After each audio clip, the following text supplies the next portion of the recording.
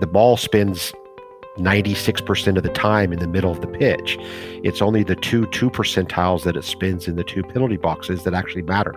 It's what happens there that matters. And so our whole premise is, you construct an investment portfolio based on what you don't know. So you make it so that it performs its best in the extremes, because making it so that it performs its best in the expectation means you won't perform very well at all. And so that's sort of the point of that piece. It's not predicting what you think you know, it's constructing resilience for what you don't know. Imagine spending an hour with the world's greatest traders. Imagine learning from their experiences, their successes, and their failures. Imagine no more. Welcome to Top Traders Unplugged, the place where you can learn from the best hedge fund managers in the world so you can take your manager, due diligence, or investment career to the next level. Before we begin today's conversation, remember to keep two things in mind. All the discussion we'll have about investment performance is about the past, and past performance does not guarantee or even infer anything about future performance. Also understand that there's a significant risk of financial loss with all investment strategies, and you need to request and understand the specific risks from the investment manager about their product before you make investment decisions. Here's your host, veteran hedge fund manager Niels Kostrup Larsen.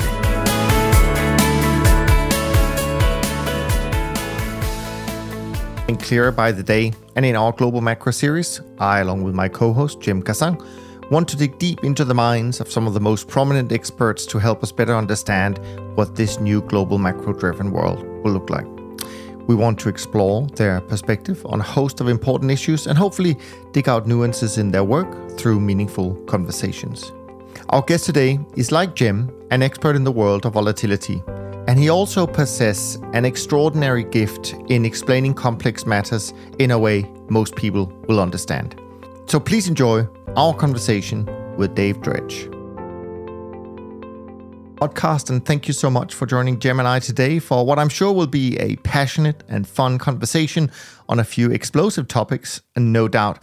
Now, since this is not your first time on our podcast, let me suggest to our listeners that if they want to learn more about your background, and they should go and listen to your conversation with Harry as part of the Volatility series published on the 12th of January 2022, which actually makes it almost a year since we last had you on. How are you doing? I'm great. Life is good in Singapore. Nice and warm here, unlike Chicago, I hear. Yeah, no, absolutely. Now, there are many different paths we can go and many different topics we can start out with, but I'd like to start out with something that this year, I guess, will be remembered for a few different things. But I think one of them will be the fact that, at least at the time of us speaking, investors probably lost more in their bond portfolio than they did in their stock portfolio. And so this is not the kind of balance that they have been hoping for or looking for, and that we've been used to and enjoyed during this kind of carry regime we've had for a couple of decades, leading into the roaring 20s, as some financial media outlets managed to name this decade.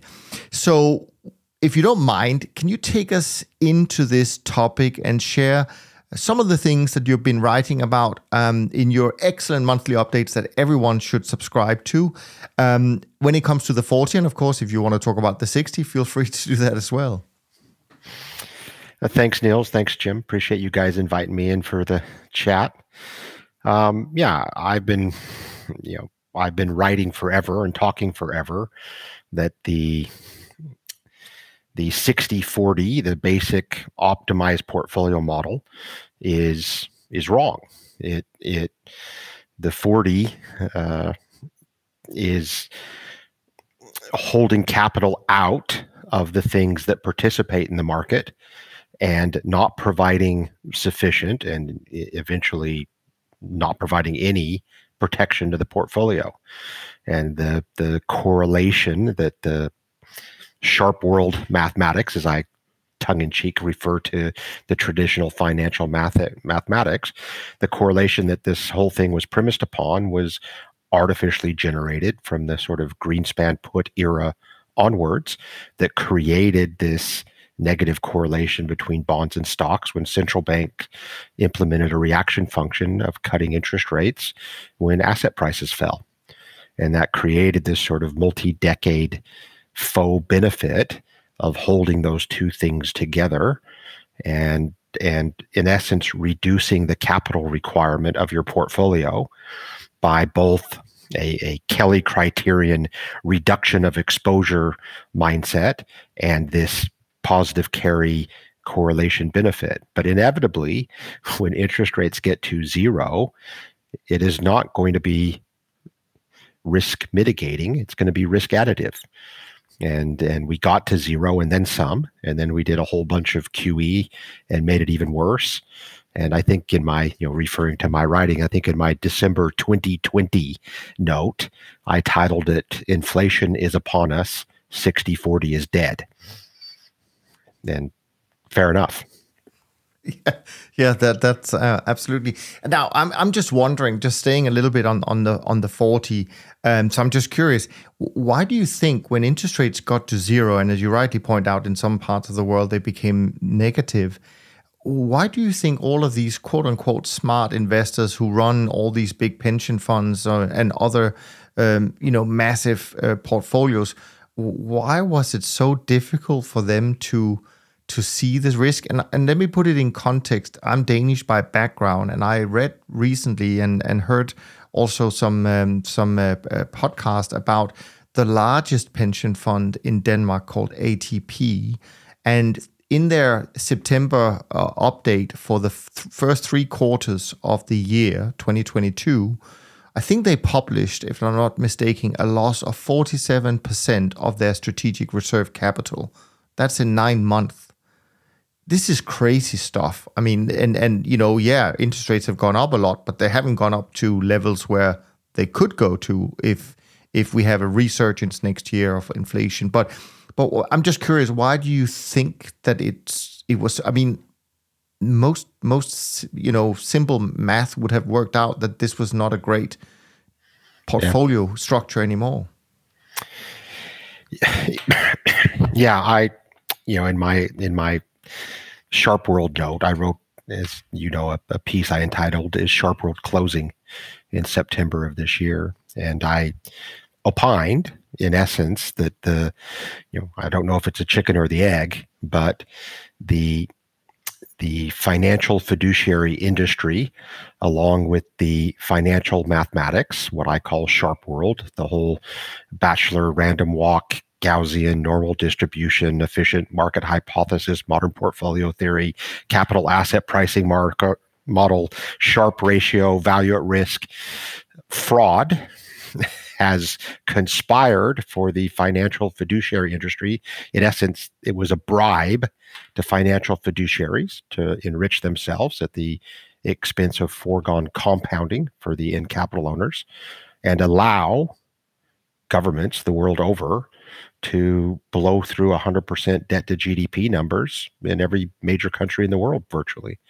And the only way you could get savers to hold this stuff is to dupe them into it through their pension funds and insurance companies and banks that bought this stuff on a Sharp World mathematic, risk regulatory accounting reporting, annual return incentive structure that loaded everybody up in the financial fiduciary world with this debt to the disbenefit of the end capital holders. And then, my point of my Is Sharp World Closing piece, now that we know that, who's going to own all the bonds? So who's going to own these bonds now? Even if, yeehaw, they yield 3% now instead of 0, still, this year's, the numbers you quoted, 40-something% losses, you're not going to compound those back at 3% coupons for a really, really long time, and probably never, particularly, again, as you noted, as most of these countries in Europe and the UK and Asia are running double-digit inflation price stability numbers. You still have this fantastic problem. The UK and their LDI investment thing exposed to the world.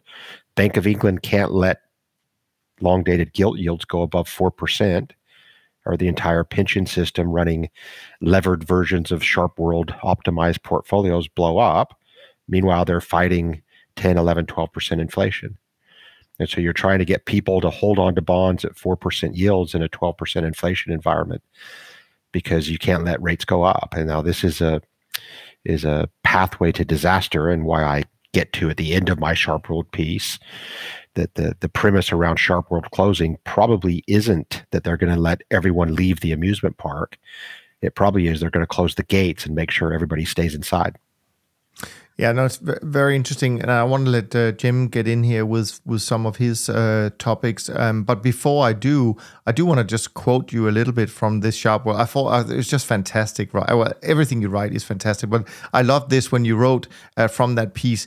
We think of Sharp World as a metaverse fantasy land where fiduciary wealth managers' dreams all come true. In Sharp World, historical volatilities and correlations always remain constant. Geometric compounding paths are irrelevant. Tails are never fat. Leverage is not risk. Frequency matters more than magnitude. And ensembles averages dominate time averages. Hens lay soft-boiled eggs. So it's just a really good way of starting out a piece like that.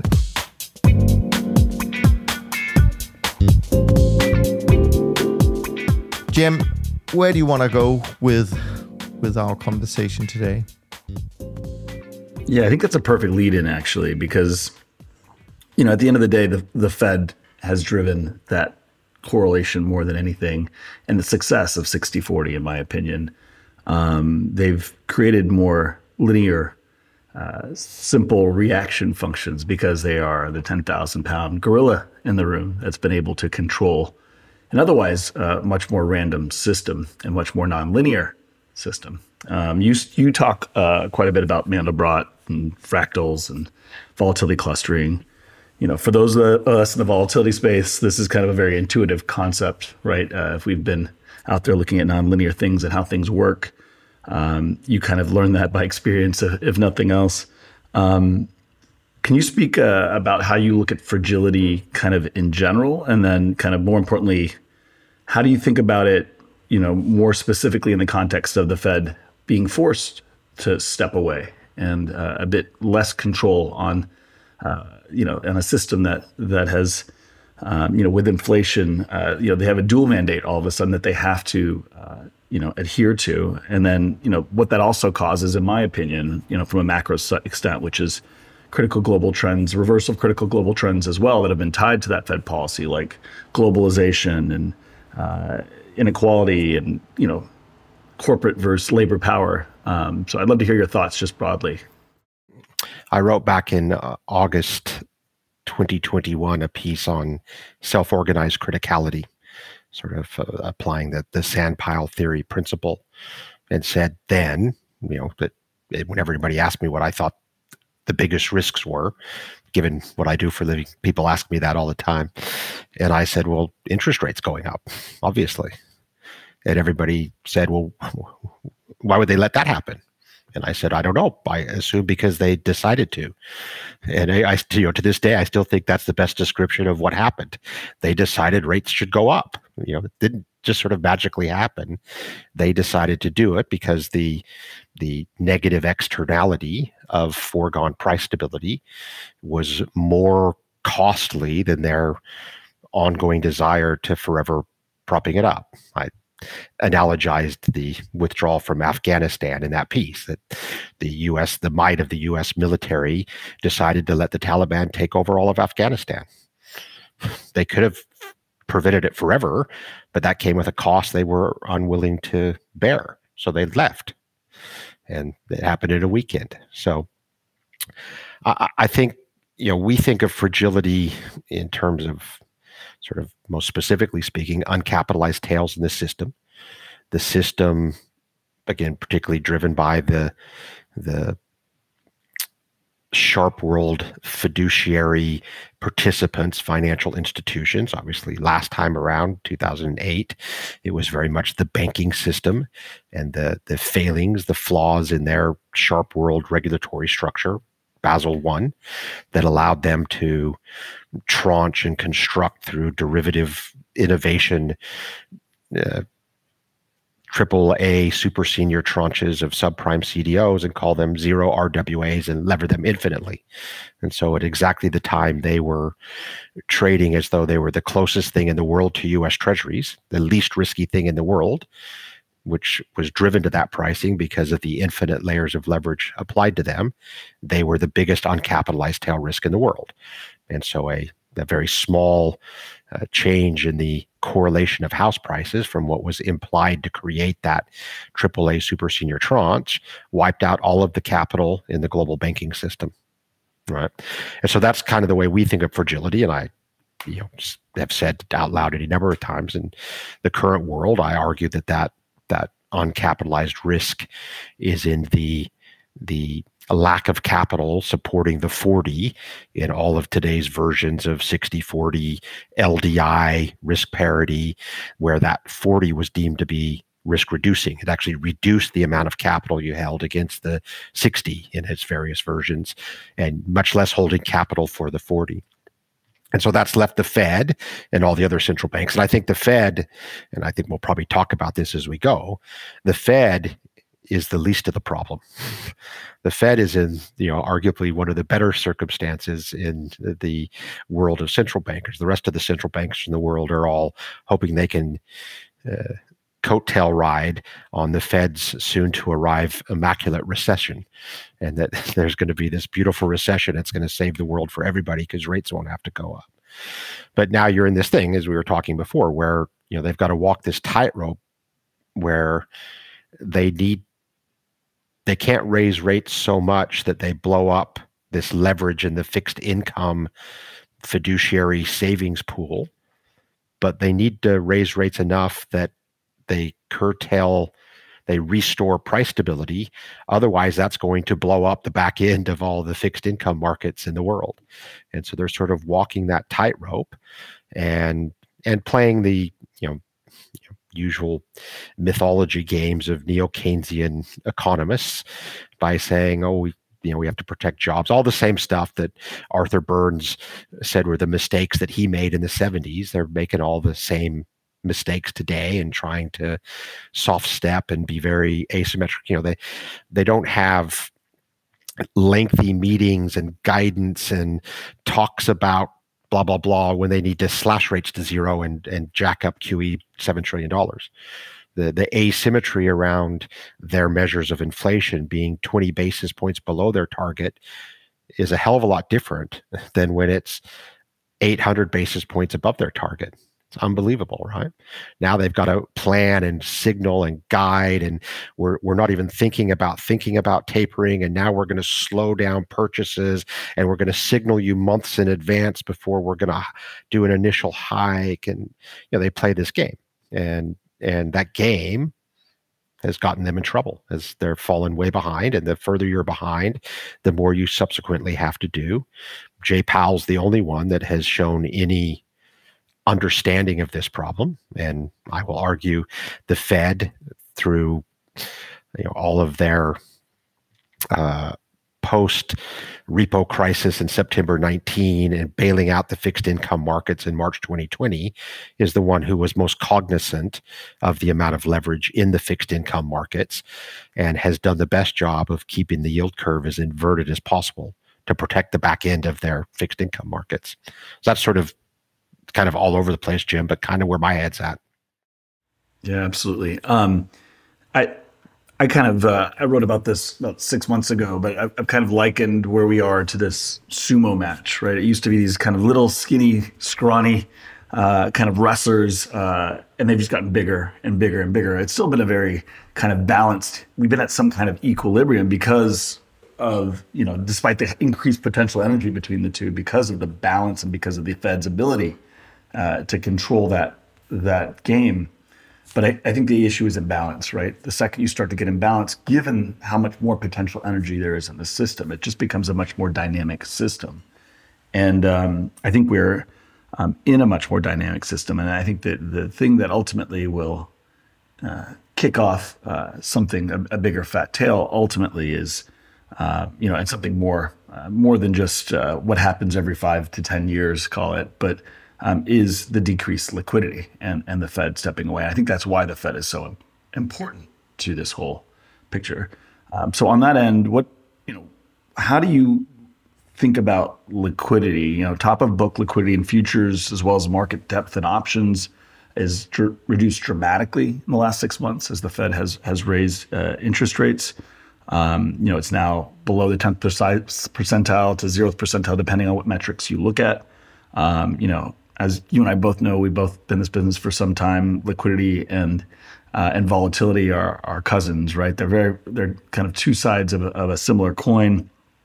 Love to hear just your general thoughts about how you see the relationship of the two, and how you've witnessed their interplay play out in different markets in 2022, and what you see kind of for liquidity in 2023 and its potential effects. Yeah, it's exactly. I mean, we think of ourselves as, we call ourselves value investors in volatility, but really we're just stores of highly convex liquidity. We're just big stores of liquidity, and we're looking for those places where those uncapitalized tails exist, such that when markets move into them, liquidity becomes desired, desperate even. And in general, in our world, and I think maybe big picture with what we're talking about right now, again, I would argue the U.S. market looks pretty good. Looks good. If you look much more closely under the hood in Europe, or certainly in China, what's been going on there, it's a much more complicated problem. Now, as I know Niels is a fan of some of my writing about Japan. Japan has a particularly unique challenge, having maintained an interest rate peg, a hard peg, for far too long at levels that are unsustainable. Which, a famous one of the standard dredgisms is pegs in badly and all pegs end. And that's going to be one of the most interesting things we see in the liquidity. And so the world we operate in, Jim, where we're really looking to absorb volatility supply, and we're not trading in active, liquid, high frequency markets like VIX or even exchange traded vol in general, but we're absorbing volatility supply in the complex structured product markets and across asset classes and around the world. So we're looking to absorb that liquidity, cognizant that that's likely to be the place where liquidity is in the most demand.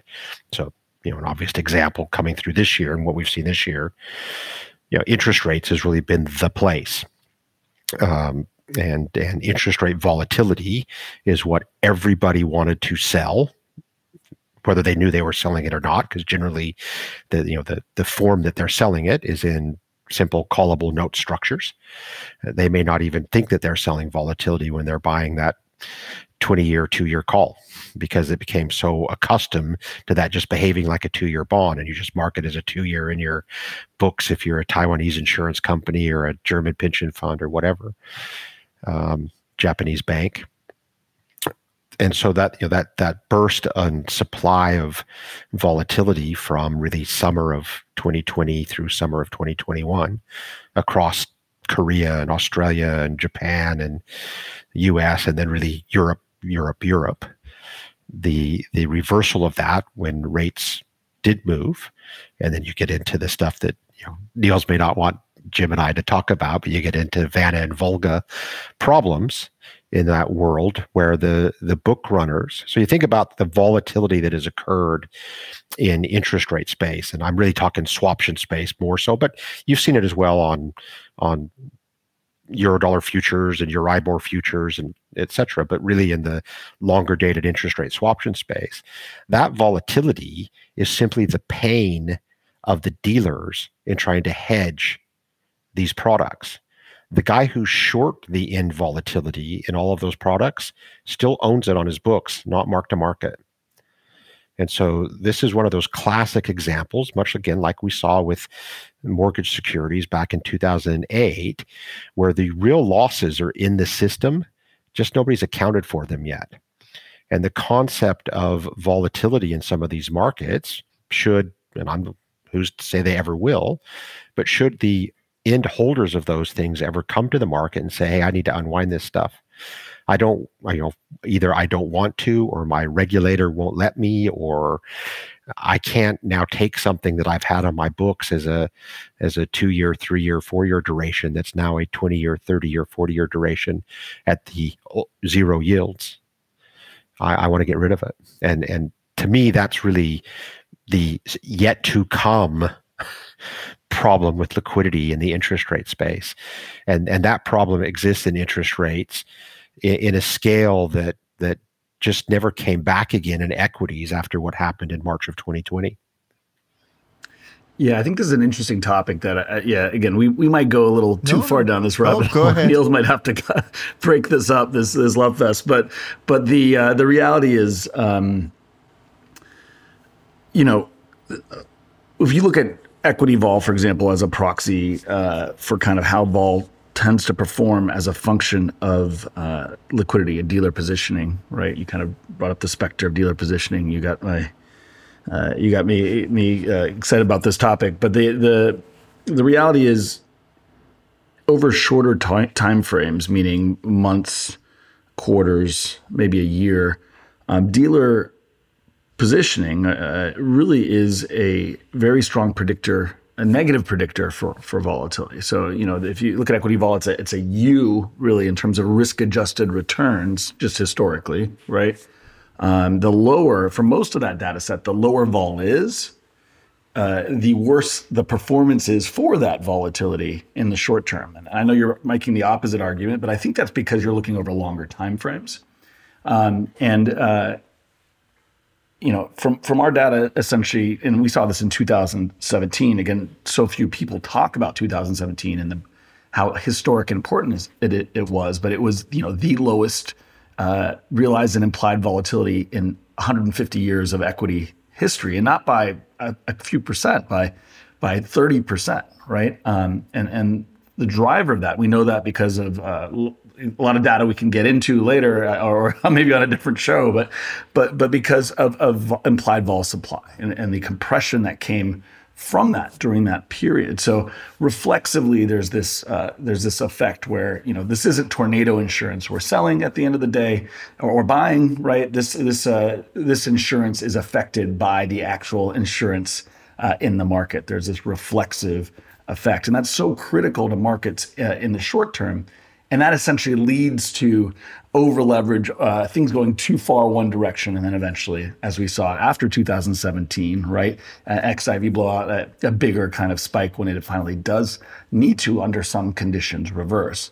So I agree, over longer time frames, you're essentially stretching the rubber band and creating a bigger tail. But ironically, in the short term, it can be actually usually is the worst kind of period to buy kind of low, kind of increasingly lower volatility. But again, it's a matter of time frames. It's a matter of trying to navigate that. And that relationship is kind of one of our challenges in the long volatility space, understanding what does cheap actually mean and over what time frame. So I'd love to hear your thoughts about how you've thought about that, and then how you've seen that interplay maybe this year, and what you think in different markets going forward.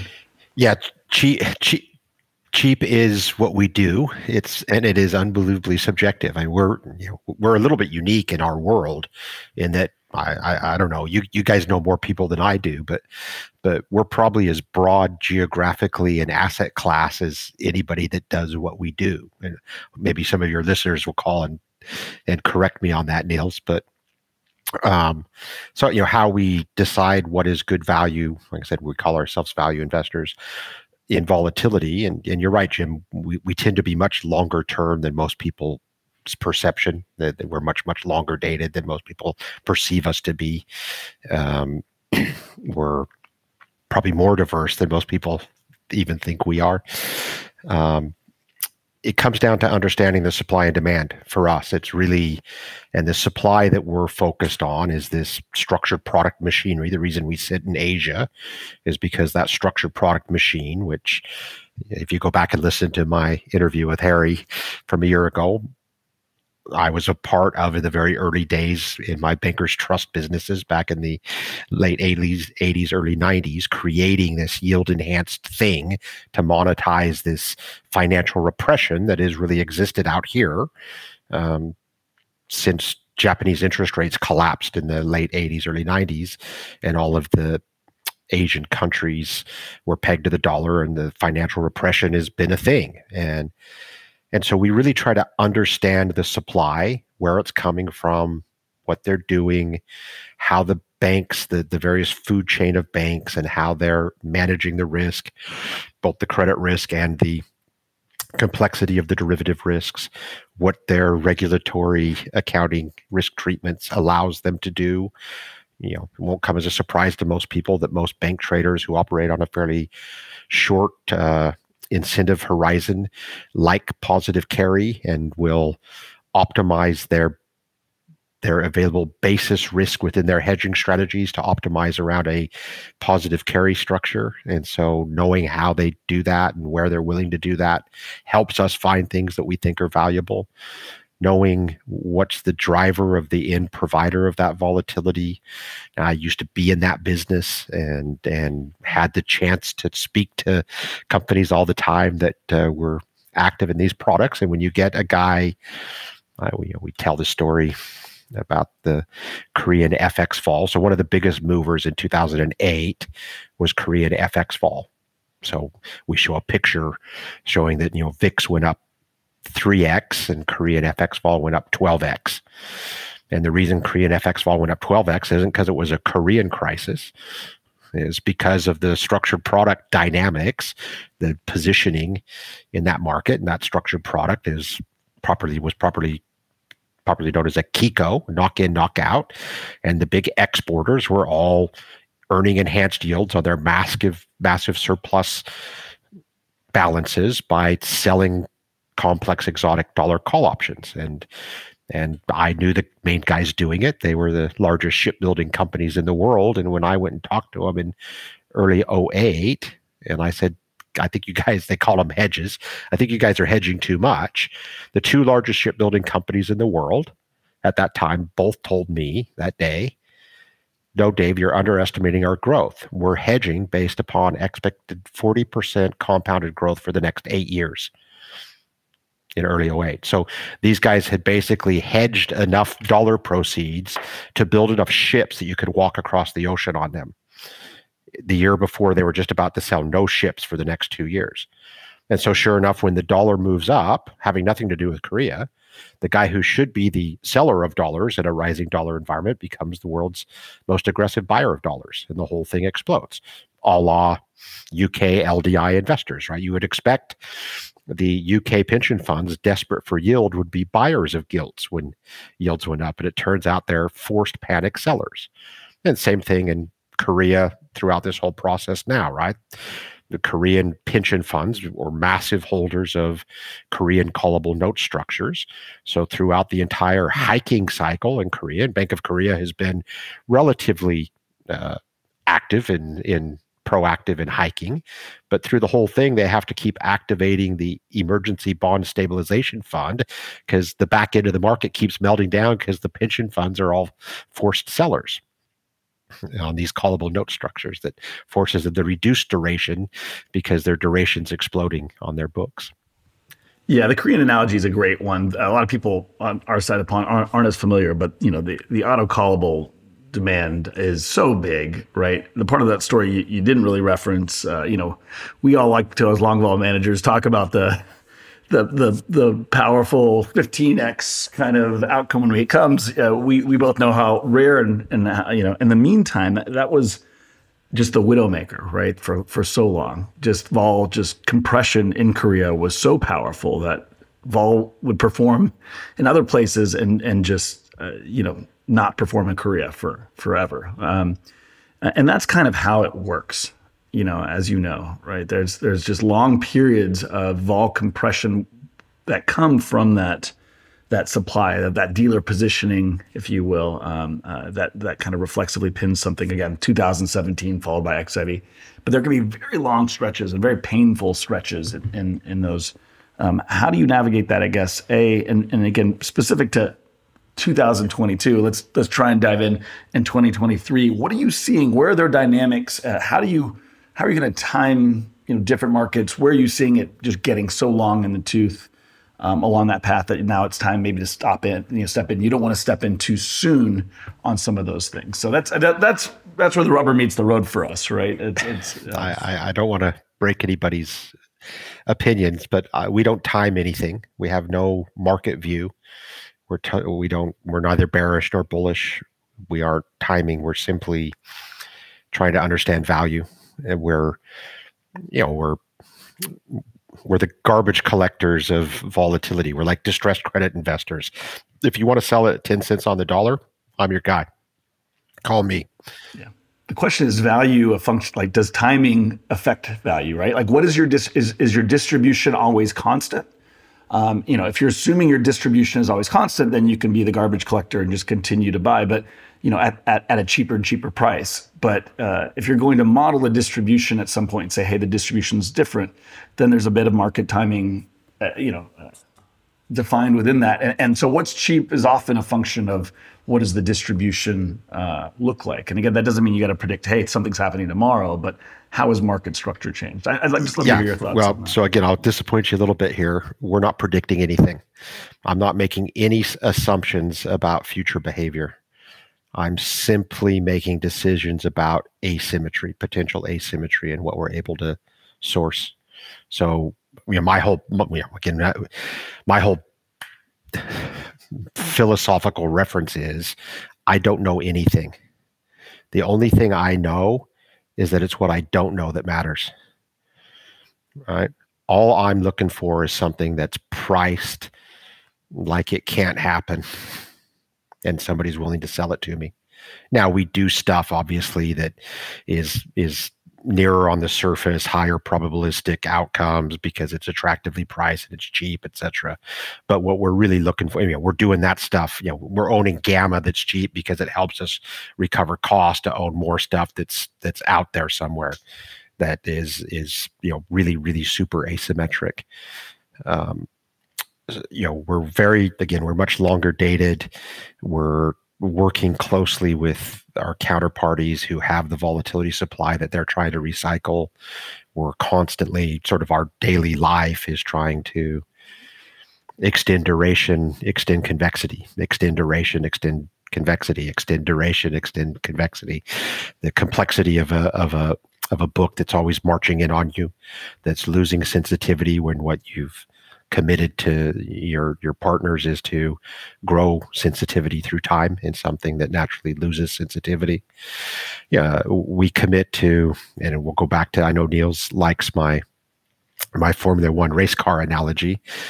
We're the brakes. That's it. I'm not trying to make money. I'm just trying to be the best brakes so that you can confidently go out and drive your race car as fast as you want to, knowing you've got good brakes. And the way you pay for having good brakes is you drive faster. All right. You don't, at the end of that race, at the end of that 40 lap compounding path of a Formula One race, the guy who won is the guy who had the best brakes. And yet I don't know anybody yet who really understands how to measure the contribution of the brakes. Right? They're still going to measure speed. They're still going to measure goals scored in a football match. And yet the goalkeeper is the most important player on the pitch because he's what decides the compounding through multiple matches. And so we're just really focused all the time on defense, all the time on making being a bigger goalkeeper, being stronger brakes. How do we get there? And if Vol's getting cheaper, we are happy as clams. Nothing makes us happier than cheaper Vol. When a year like this year, when Vol generally gets more expensive, our life gets much, much, much harder. And so, going into this year, going into 2022 was easy because we had recreated the level of potential asymmetry that we had last had in February 2020. Right? So we had once again grown to peak goalkeeping capacity, and at just the right time, which is in a sense what we try to commit to our investors. I'm not trying to make money, but what I am going to do is have the biggest goalkeeping capacity right before you need it. And I grow and grow and grow and grow till we get there. Now it's much more difficult. Interest rate vol that was easy to source a year and a bit ago is now really hard to source. Fortunately, there's still dynamics in markets. Actually, more than you might think, where central banks are continuing to be conducive to suppressing volatility and providing liquidity to systems that still incentivizes and allows for volatility supply. FX continues to be a place where we can find opportunities. This recent move, and I heard Niels, you and Alan talking about the scale of some of the market moves in last month. I mean, the turnaround in some of these FX markets has been phenomenal, and the impact on volatility is great. That creates some interesting opportunities that may come back our way, stuff that we were very active in early in the year that may have gotten a little bit pricier that we can get back in.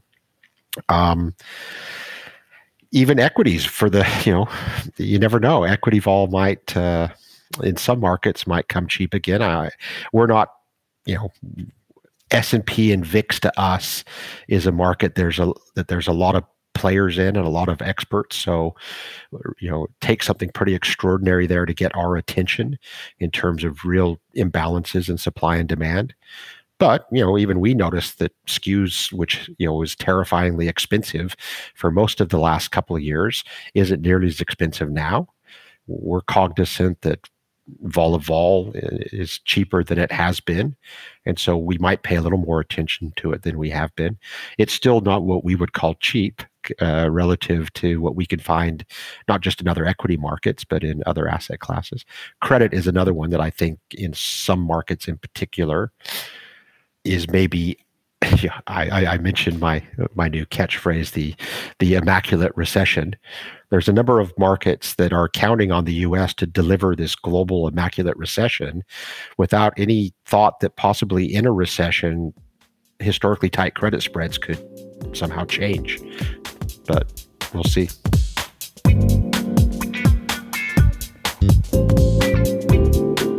So I know, Jim, you probably have more questions going down that rabbit hole, and that's perfectly fine. But I do want to just throw in a question, maybe for both of you, actually. You talk about this Korean shipbuilder example. And so I'm curious, first of all, also because there's obviously the Ukrainian conflict and the world looks very different today than it did last time you were on the show, Dave. But I was just wondering, do any of you have any suggestions as to where the next Korean shipbuilder is today? Well, I think that in the sense of where there's been a lot of cleansing out of volatility overhang. And, the biggest one was probably European interest rate vol a year ago, and that's been taking a good beating. And in particular, the VANA there has been phenomenal. Where the front end vol, if you go back to summer of 2021, 2-year vol was, call it 40 normals, and 20-year vol was 50 normals. Now today, 2-year vol is 140 normals, and 20-year vol is 60. Because they all have to buy back the front end Vega as their Vega duration extends with the duration of these callable structures, and sell out the back end Vega. And so you get this dynamic where you've had this double whammy of the US particular extreme inversion of the yield curve, but also really extreme inversion of volatility surfaces, which Jim knows creates some interesting dynamics for guys like us who are like, whoa, wait a minute, I can own stuff that has this positive roll dynamic to it and has a whole bunch of Vega duration in it. It gets exciting. So, and forces us to, make decisions about shorter dated things that need dealing with in much higher vol environments. The obvious area, Niels, that is still has a whole bunch of pending potential complications in terms of derivative overlay in the system is Japan. There's nothing quite like the Japanese structured product market. It's the oldest, biggest, most longest at zero interest rates, longest with massively suppressed volatility, longest with absolute certainty that it'll never go away, the central bank will never change, and the 10-year JGB still pegged at 25 basis points. Now, the the market has obviously pulled away in terms of the swap market pulling away from the bond market, and the volatility on the swap markets pulling up from the crazy, like I said, if you said euro interest rate vol was at 40 in the front end last summer, and that was craziest, lowest ever in history, well, it doesn't compare at all to Japanese interest rate vol, which was at 10. And so, yeah, the vols pulled up and the swaps have pulled, which had forever traded give or take flat to the bonds, and now is trading, maybe 2x or 3x the absolute level of the bond. So, so kind of 50 to 75 basis points on the 10-year swap, depending on the day. And the, tens and tens and tens of billions of dollars that the Bank of Japan buys of the JGBs almost every day. And it just goes on and on and on. And so to the point now, when you talked to Grant months ago, you referenced one of my notes saying that I had said something about what's going to happen when they own all of the bonds. And sure enough, it happened last month. So the now most active on the run bonds. So there's the three most on the run 10-year bonds are the ones eligible generally for the fixed rate operation, the unlimited everyday buying at 25 basis points. Well, the most on the run bond, as of the end of last month, they owned 109% of the issue of that bond. Yeah, what does it mean? I don't know. But no, I mean, it just shows you how crazy this world is. Now, again, before I get to Jim and so on and so forth, but you did say in all of the fancy terminology you were using before with Jim, you did mention something that resonated with the trend follower, something along the lines like knowing what you don't know was one of the important points. And you actually wrote a memo, I say a memo, but that's because I'm thinking about Howard Marks here, but you wrote a piece about the pointlessness of forecasting about a month before Howard Marks wrote his memo, kind of in the same vein. So maybe you can just enlighten our audience a little bit about this particular point, because of course it speaks so much to what we do as systematic managers, as trend followers for all of these decades. We think it is pointless to try and forecast anything. And that, the true value lies in realizing, knowing what you don't know and internalizing that. But where were you coming at it from your perspective? Yeah, the same point. We track numbers. We use the long-term historical returns of the S&P and show the importance of the outliers. So the 2 percentile best months and the 2 percentile worst months. And so over a 40-year track, the 10 best months contribute about 30% of the long-term compounded return, and the 10 worst months contribute about minus 40%. The middle 460 months contribute the other 30%. And so the point being, what matters is what happens in those 2 percentile tails. What happens outside the 2 standard deviations is what drives the return. And to what Howard wrote, and our pieces are uncannily similar. He talks about asymmetry. I talk about convexity. Nassim Taleb writes about it. Literally, Friedrich Hayek wrote his entire Nobel Prize acceptance speech on the pretense of knowledge on the same subject. Shannon's information theory. It's what happens. The information, the entropy is what people don't expect. And if you're out buying stuff or investing in stuff or making traded decisions inside the expectation, the asymmetry of returns not likely to be very much because it's priced fairly. It's the stuff that exists outside the expectations or even the imaginations of people where asymmetry is possible. And so gets down to Mandelbrot, and that it's magnitude, not frequencies, that matters. And I'm sure you've seen, I draw the Gaussian distribution and then entropy curve on a football pitch and draw in my contributions to the compounded returns as the area under the entropy curve, which is exactly like a football match. The ball spins 96% of the time in the middle of the pitch. It's only the two percentiles that it spins in the two penalty boxes that actually matter. It's what happens there that matters. And so our whole premise is, you construct an investment portfolio based on what you don't know. So you make it so that it performs its best in the extremes, because making it so that it performs its best in the expectation means you won't perform very well at all. And which is why, and we talk about this all the time, the sharp world practitioners, when we pitch up and say, you should be convex, and they say, well, we have this problem, we haven't compounded nearly as well as we wish we had, and looking back, our expected returns were this, but we never achieved them. And we say, well, here's your solution. It's convexity. It's performing outside of expectations that makes the difference. They say, oh, great, that's fantastic. And then going forward, Dave, what's your expected return? So I don't know. I know it's better than that, but I don't know what it is. And so that's sort of the point of that piece. It's not predicting what you think you know. It's constructing resilience for what you don't know. It's so funny, actually, that you use this football pitch analogy, because, of course, in football, they have introduced something called VAR, which is kind of correlates well with the terms that we use. But there we are. Jim, back to your train of thought.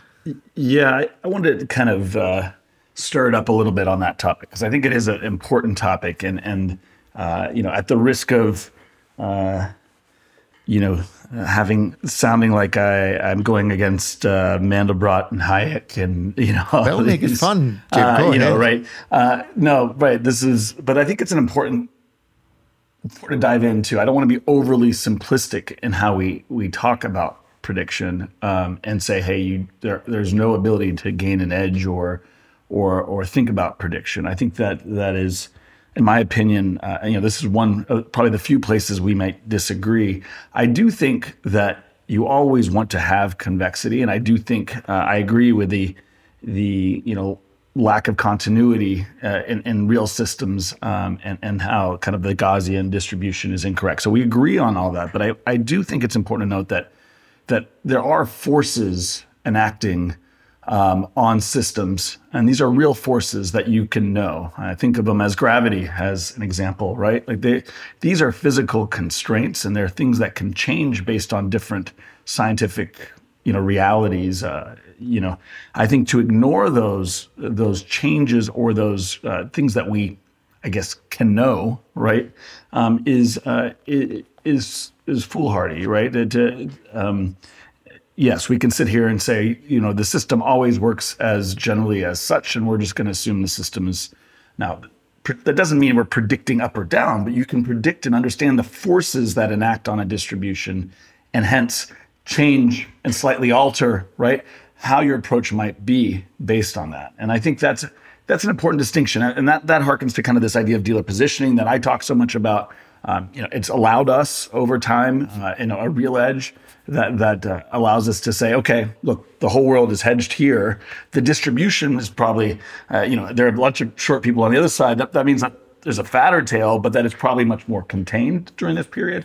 And it doesn't mean that the tail's not possible. If anything, it means the tail might be fatter in that scenario, but it does change the distribution and the forces of supply and demand that are enacting upon the system. So there are things, in my opinion, and we borne that out throughout time and our research, that you can measure. And I think the ability to measure and understand at least the general forces exerted upon the system, I think are very important. And I think to say, and again, I don't think we're in disagreement on that. I think it's more because we do agree on the broader thesis, right? That distributions are not Gaussian, they're not continuous, and that tails themselves are underpriced. So we're on in agreement there. But I do think the distributions change, and the forces that act upon them, at least some of the bigger forces that are somewhat knowable, are. I guess knowable is right, with a higher probability, right? You can measure stronger, less strong, are important. Yeah, love to hear your kind of thoughts. And again, I know your view is, hey, it's cheaper. Yeah. If it's cheaper, just buy more. But I think there's this difference, on our end where, again, cheap sometimes does not just mean less expensive, because again, the distribution's changed. It really is a function for us of two things. How have the forces enacting on the distribution changed, right?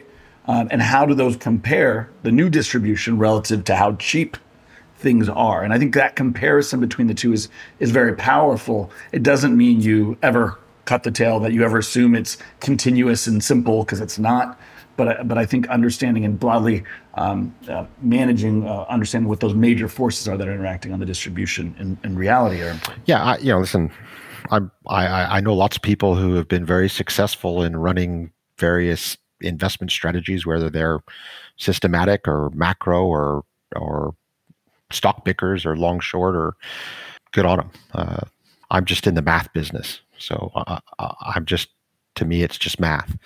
The mathematics of the big numbers make a much bigger difference than the mathematics of the small numbers. And what happens near the mean of the distribution over the long run is almost meaningless to the compounded returns. And I'm sure that there's a whole bunch of people that can actively manage risk and trade and short-term chase momentum or imbalances or whatever. But, most pension funds or endowments or large family offices can't do that with a bulk of their assets.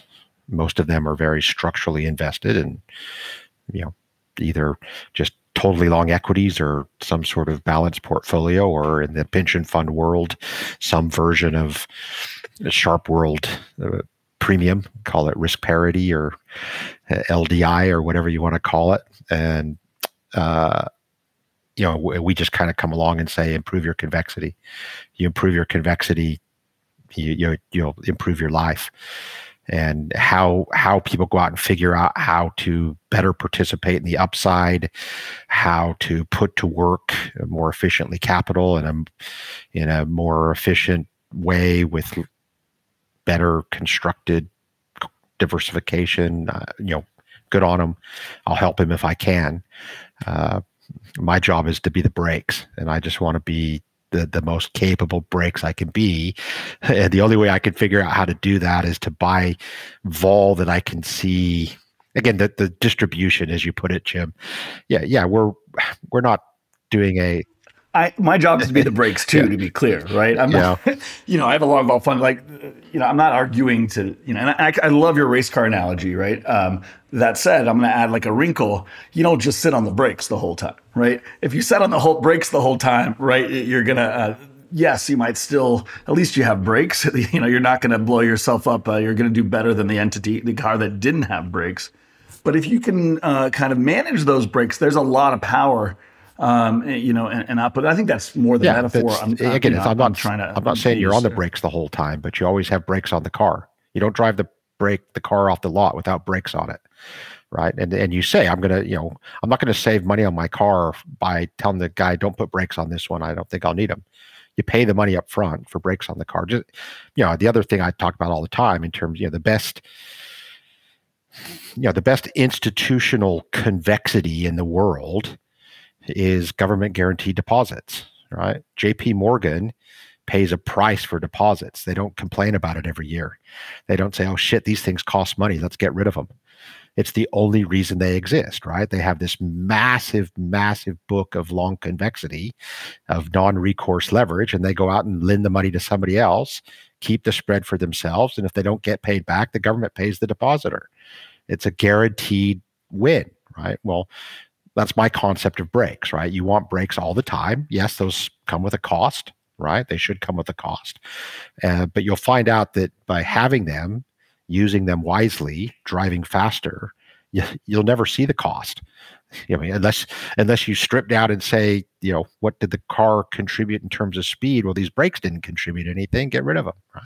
But if nothing will get me out of a meeting faster than somebody saying, "Oh, but what's this line?" It's, as Nassim said once to, I believe, in an argument with a gentleman from AQR. He said, "We managed to find clients that can add two numbers together." Yeah, we just talked about the Universa AQR spat actually on a podcast with Niels just a week ago, or not even. But I'd love to just last thing here is to kind of pull on the final piece of this thread, which is, okay, we agree broadly, right? We're long vol managers. We agree on kind of the major concept. Our implementation and how we might do it obviously might be different based on some views. Given, let's put rubber meets the road here. I think listeners would find this interesting. Given that and how you approach it, what are you seeing as cheap now? What are you? And I'll give you kind of my thoughts, and I think that'll maybe be interesting to the listener, kind of how they might approach that at this point. As we say, we're agnostic. We don't have views. I really don't care what the underlying is. It can be potatoes for all I care. But the underlying, in fact, does matter, because underlying to a great extent drives the appetite for the supply of volatility. So we tend to find the cheapest volatility, the greatest volatility supply around underlyings where there's somebody, where there's a whale who's actively suppressing volatility, and generally in the act of that suppression, providing liquidity to the system. So the obvious one right now is Japan, right? Nowhere else is there a guy who's providing unlimited hundreds of billions of dollars a month in 10-year liquidity at 25 basis points in this world.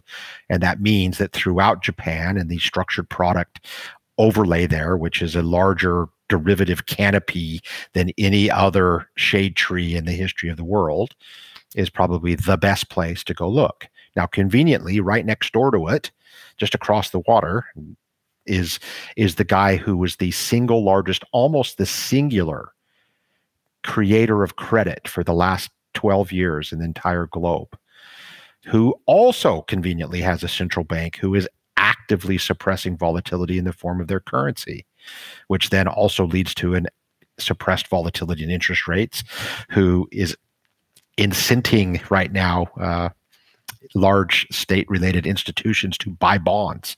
So they're in effect doing quasi-informal QE again in China. And so those two countries right now, relative to the rest of the world, are not fighting inflation. Now, doesn't mean, particularly in the case of Japan, they don't have inflation, but they're not fighting it.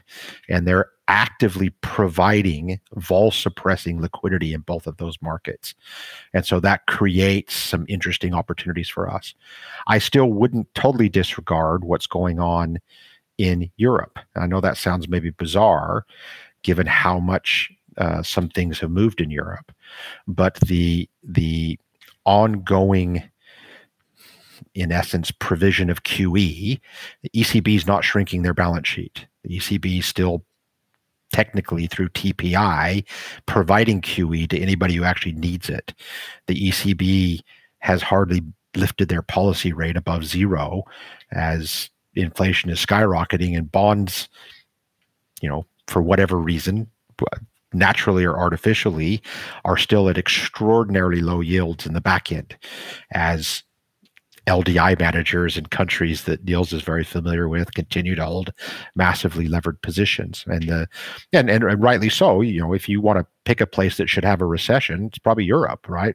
The impact of 50% annual PPI increases on industrial nations is probably a good path to a recession. So maybe bond yields should stay really, really low.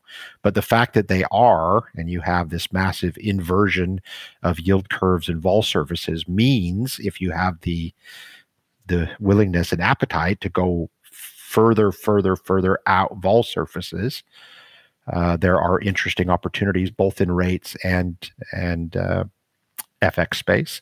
FX, again, generally is another thing that is interesting in all of those markets, and credit. And so, I did a call with some people not too long ago who were saying, "Is there anything left to buy?" And I said, "Well, I'll get on a call and I'll explain it to you. And they're like, oh, Dave's going to talk about Vanna and Volga and stuff. They said, okay, make it simple. Where can you still find stuff? And I said, I'll make it simple. Japan, China, and Europe. And they were like, whoa, that is simple. And that can't be true. Yeah, it can. And it comes down to the same thing, Jim. It comes down to central bank largesse in liquidity provision and vol suppression. And then you got sort of different dynamics where you have, in some of those places, Japan in particular, you have ongoing flow of structured product activity. In Europe, you have the complexity of managing a massive stock of existing structured product stuff, not necessarily new supply, but the management of Vanna and Volga as banks go through the complexity and go from desperate to buy here and desperate to sell there. And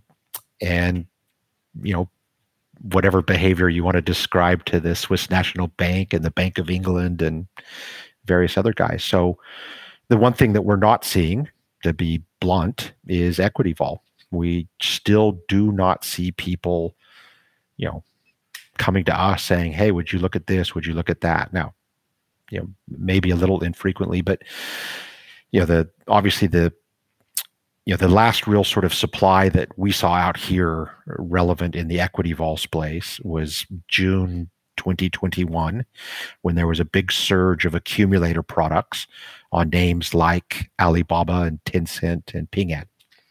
And that vol got cheap, and SKU in particular got cheap for a brief window. And then, not surprisingly, those are all the ones that had the biggest blow-ups, went down the most. Now, some of those, one of my guys told me yesterday, that from the bottom in October, Ping An's up 70% or something off the bottom. Now, still means it's down like 60% on the year, but it's up 70% from the bottom. So maybe vol supply will come back and we'll start looking at that stuff again. So again, our approach is orthogonal, and I'll just weigh in very briefly. But I couldn't agree more on the JGB kind of bet. It is that vol is incredibly cheap. That said, it's been cheap for a while, and I wouldn't have agreed with you a year ago, right? Or 2 years ago, right? I think the distribution of potential, again, to my analogy before, has changed. And so it is cheap, which is incredibly important to that comparison of what's cheap, what's expensive, just in absolute terms. But the distribution of outcomes, because of the Fed and inflation, right, and their need to step away and no longer, Japan's sponsor is ultimately the U.S. Japan is a big enough sponsor, but when things become hairy, ultimately, right, the Fed can backstop, in theory, Japan.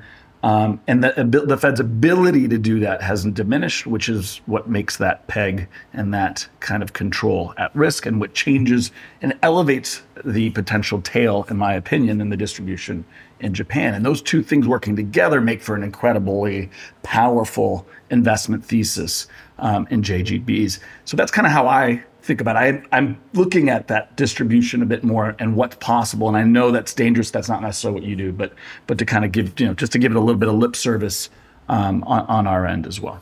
In a sense, we look at some conditionality around distributions and stuff. So we do some work on some sort of like, I don't want to sort of conditionality on stuff, but right, and again, right. Major forces, right, that you can kind of broadly understand. Well, not so much, more around what ifs. So what if, and so we do a lot of work, and this is obviously, it was a big deal in what's gone on in Europe and likely to go on. If we can sort of isolate parameters at really attractive levels. So if we can isolate SKU, or if we can isolate vol type parameters, and when you get the vol supply, like we saw in Euro or in Japan prior to March of this year and going back to forever, if you could sort of isolate vol at zero, it was a good buy. Timing doesn't really matter, and you can run conditional what if scenarios, and it always works, right? It's massively asymmetric. And if you can construct wing stuff where the cost is so de minimis, you can own that stuff. So we have obviously we have yen stuff on the books that have been there for over a decade that looks really good right now, right? And we also have yen stuff on the book that's been there 5 years, stuff that's been there 4 years, 3 years, 2 years, 1 year, 6 months, right? And we've been carrying it and recovering cost and carrying it and recovering cost. And, I did a podcast with Grant way back, in his Real Vision days in 2015. So we did one just before China devalued, which I had mentioned, not because I thought China was going to devalue, but because vol was really cheap. And I said, but yeah, that's likely to be interesting, but it's not a big deal. But what's really going to be interesting is when yen rates drop below zero. And then, January 2016, and again, nobody talks about it because people around the world don't see it. By far the biggest vol event in what was sort of that little mini emerging market crisis from the China deval in August 15 through January 16 was the negative interest rate announcement by the Bank of Japan. It was the single biggest vol move by miles. And it was just happened to be the cheapest vol. I mean, by far the cheapest vol of anything in the world after the China deval was Japanese interest rates. And I say all the time, our job is simply to go out and find where the biggest clumps of dry trees and dry brush are. And because we're hedging against correlation. I'm not trying to guess when the lightning strike's coming or where the fire's starting. I'm just cognizant of the fact that whether it's lightning or kids playing with matches, that only starts one tree on fire. Every other tree catches on fire because of the tree next to it. And so my job is to find the parts of the forest where the biggest fire risk is. And that's a purely endogenous risk. And I can find that in what we do by understanding the supply and demand imbalances and the lack of capital in the sharp world food chain that's playing in these worlds. And it's funny, I say this all the time, it's funny how often the biggest clump of dry brush finds a spark. It's uncanny. So one of the best stories, and I'm sure you're aware of this, Jim, January this year, if you talk to me, and of course you can see I'm never going to really say specifically what we're doing at the current moment in time, but in January of this year, if you'd ask me what's the cheapest vol in the world, I would have said Euro FX vol. Euro dollar, Euro Swiss, Euro CNH in particular. Now that found a spark when Putin stepped into Ukraine, and it stopped being the cheapest FX vol in the world really fast and hasn't been that cheap since. And then funnily enough, shortly thereafter, the cheapest vol was, dollar CNH. And then no sooner than you had gotten that out of your mouth than it devalues more than it devalued back in August 15th when it was a explicit deval. And so it's funny, if you just keep owning what's cheap, you get opportunities to recover cost. Stuff comes along, noise comes along. You build the book with, good, we talk about layering of convexity, good layers of convexity. So it's efficient to monetize some of the things that are, lower convex outcomes and use that to own more through time, this building and building and building through time of the more convex, more insurance-like payout things that you're really trying to hold for when it matters. Because it's that 2 percentile tail. That's where the big payout comes and where the big pain is for the guys we're working with.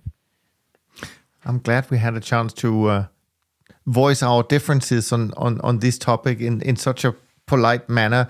It sounds like, speaking of cheap, that maybe at some point in the near future, central bank credibility will be incredibly cheap, but I don't know how to buy it, I have to say.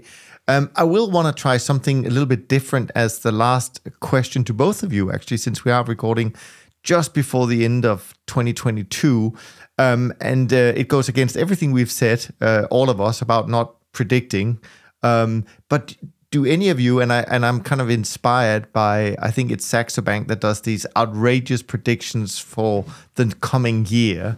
Do any of you have kind of an outrageous prediction that you think it could happen?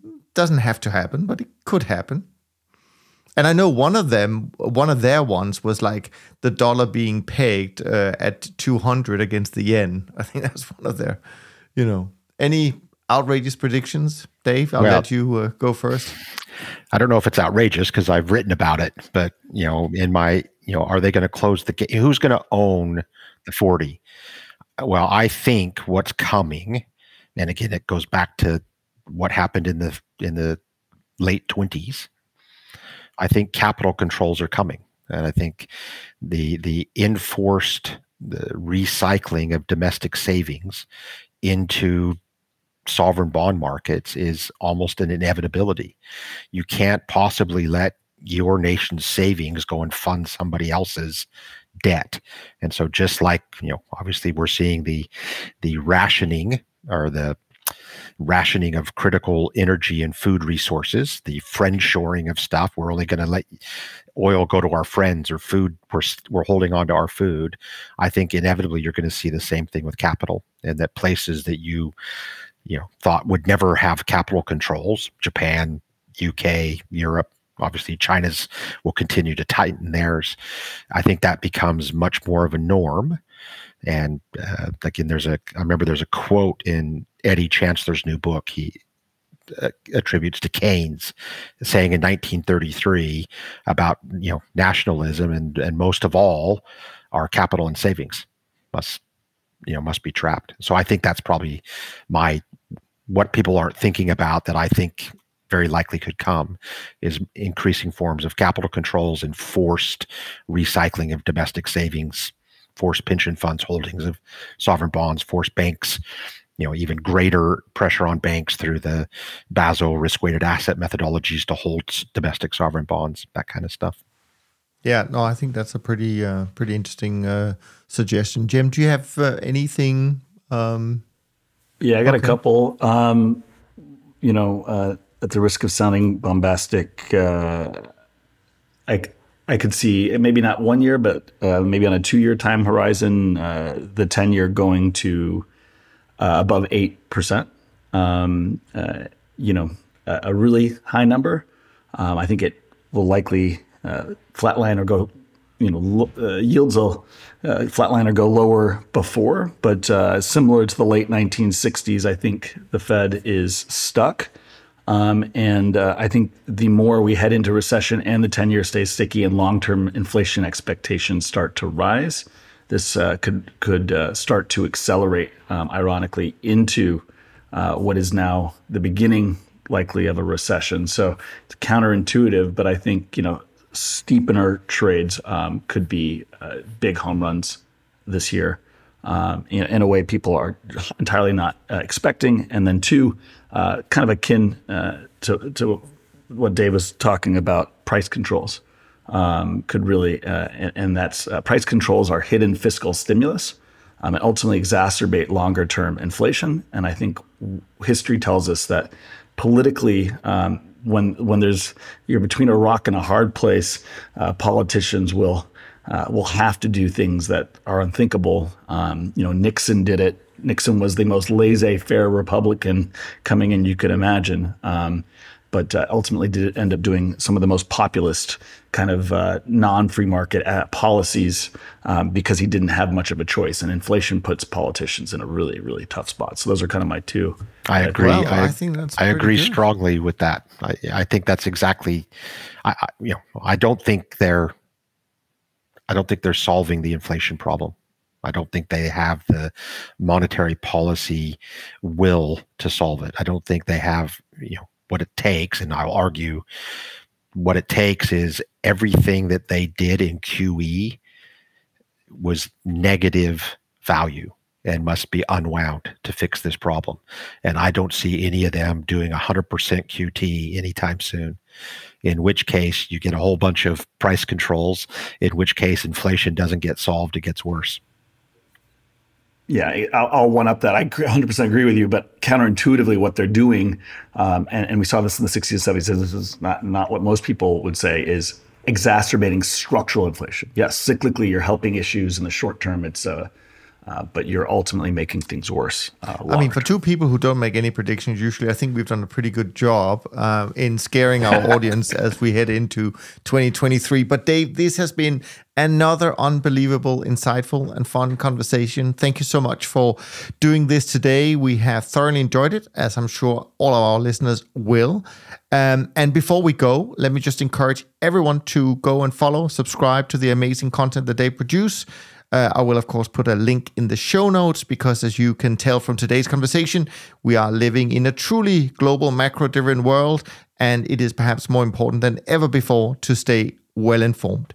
From Jem and me, thanks ever so much for listening. We look forward to being back with you as we continue our Global Macro series. And in the meantime, take care of yourself and take care of each other. Thanks for listening to Top Traders Unplugged. If you feel you learned something of value from today's episode, the best way to stay updated is to go on over to iTunes and subscribe to the show so that you'll be sure to get all the new episodes as they're released. We have some amazing guests lined up for you, and to ensure our show continues to grow, please leave us an honest rating and review in iTunes. It only takes a minute, and it's the best way to show us you love the podcast. We'll see you next time on Top Traders Unplugged.